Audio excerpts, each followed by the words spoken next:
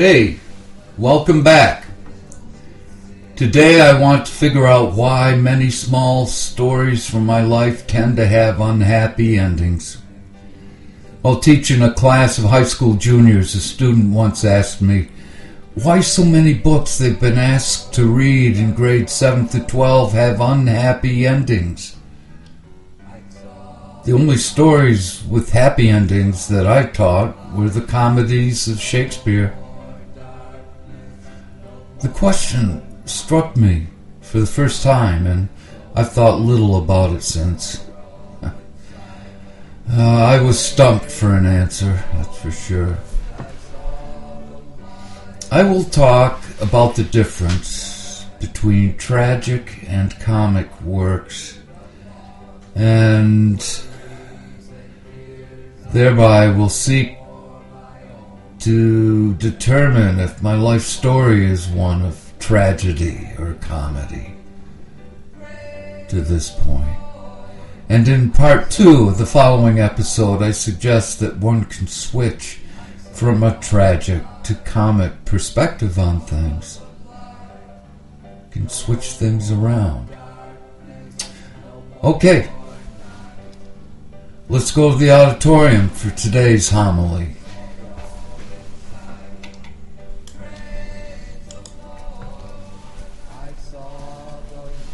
I have not given much thought to the story of my life. I'm not sure what is exactly the story. I seem to get lost in all the sub-narratives weaving in and out of each other. It's one of those threads of a sub-narrative that one must follow if he or she is ever to discover what their central narrative is. Hopefully those threads unravel to lead me back to it once in a while. Threads that must be explored if I am ever to discover it, the central narrative, the big story of my puny life. I'm looking for the central story, folks, for the big picture.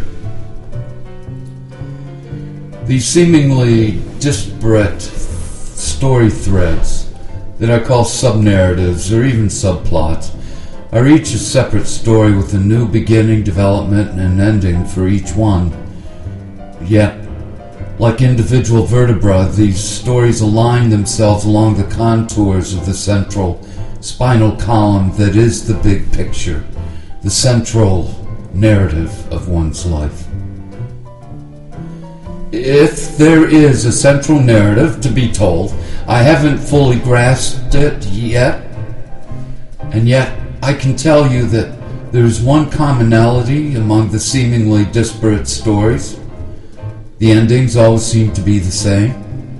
This commonality of endings, denouement, forms an archetype that ties my life into our humanity, connects me to humankind. So, the answer to my question about what is the central narrative, the critical archetype that I convey in this series of podcasts, it is this. Another question. What is it that my endings all have in common? And that my beginnings all have in common? Well then, let us take a look. If I examine the beginnings of each sub-narrative thread, I find that the beginnings of the storylines all contain an element of union. On the other hand, separation is the commonality that prevails among the endings. Union, then, is followed by a separation. So what's the deal? My newfound central narrative is a story of new union, a sort of reunion that resolves in separation, a sort of falling away, sucked out of the hatch into the vast vacuum of the universe. My central life story, then, is one of tragedy. Given that separation is a negative outcome of a particular union. In response to this tragic picture of things, I cry out, why could not my story be one of comic proportions, uplifting my fellow passengers on a sinking ship? And hey, perhaps someday it will switch around to become a story of separation threading its way into union. Now my central narrative comes close to exhibiting the death and rebirth archetype. According to many belief systems, in life there is death, in death there is life. Could not the word pair union, separation, be interchangeable with the word pair life, death? Could we not reverse terms for a comic, positive sequence such as separation, union, and death, life? Is it possible for me to write stories with happy endings, true comedies? I'd like to think so. Maybe I can undertake to make the switch from tragic to comic. I'd like to do that. I detest, the rebel in me kicks up, thinking of my life being a tragic story. Now, there have been numerous victories over the 3Ds, despondency, dependency, and disease, for example, during my lifetime. Why cannot my life be comic, in triumph over death and the 3D words above? Well, let me tell you how the evangelical Christian that I was once raised as would answer that question about switching things around. Then I will counter with my personal take on it. Sister Lucy and Brother Bob, if you'd come up here and help me with this, please. I got a script for you to read. Son, you need to turn your life over to Jesus. Why?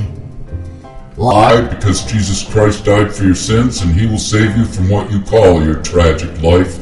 Why? Because if you ask the Lord Jesus into your heart, you will experience the joys promised to us in the Holy Bible. You have God's Word on it. Jesus saves, son. Jesus saves. Jesus will save you from your sins that drag you so low to the ground. Do you admit that you have sinned and come short of the glory of God? Oh yes, I do admit that I am a sinner. Do you accept Jesus as your Savior? Yes, indeed I do. Okay now, let's get on our knees. All you have to do is ask Jesus to forgive your sins and save you from eternal damnation. Okay. Dear Jesus, please forgive me for my sins. Come into my heart and stay there for a while. Amen. So, there you have it, folks. Our new Christian is born again and walks away free from eternal damnation. The evangelical who led this person to Christ also admonishes the new convert about the importance of attending church, much in a similar way to when the newly recovered alcoholic is advised to attend as many AA meetings as possible in the first years of his or her recovery. All wise advice to keep one on the straight and narrow road to salvation and, well, to keep oneself alive. Now and, however, I was once or twice that young penitent above who turned his life over to Jesus. The pastor had convinced me that if I opened myself to accepting Jesus as my Savior, I could turn my life around for the better and good things would begin to happen, that I would experience the joy of being alive. But that was never to be the case with this preacher's kid. Things seemed to go worse when I tried it, going through the motions of admitting I'm a sinner, asking forgiveness, then asking Jesus to come into my life once again. It is not for me to judge the actions of those who are happily enrolled in a program of faith in a higher being, who are especially proud to be Bible-thumping warriors for Christ, although I do worry about those types, and I get nervous being around them. The non-thumper types I've encountered, whose growth in their faith transcends their earthly existence, I can see Jesus the Christ in them. I've seen Jesus in those who profess not to believe in the God of their fathers. It's a wonderful world after all is said and done. Man, right? I was just thinking that bit about seeing Jesus in people could arouse a lot of suspicion about my view of things. Acquaintances would shake their heads sadly and sigh. Yep, old PK, he's been whacked once too many times. Ha ha. Bah. I've been whacked, but not too many. Some of the most sacred moments in my life have involved persons who shine. If one shines, I mean his or her spirit is strong and vibrant. If it's not the spirit, then I'm not sure what it is. All I know is that it just shines in their personality. I'm sure many of you have experienced instances when you've encountered such individuals like that. It makes them stand out. Thank goodness for good people like that, right? Hey, well, that's enough for now. As always, may we find our way. Thanks for listening.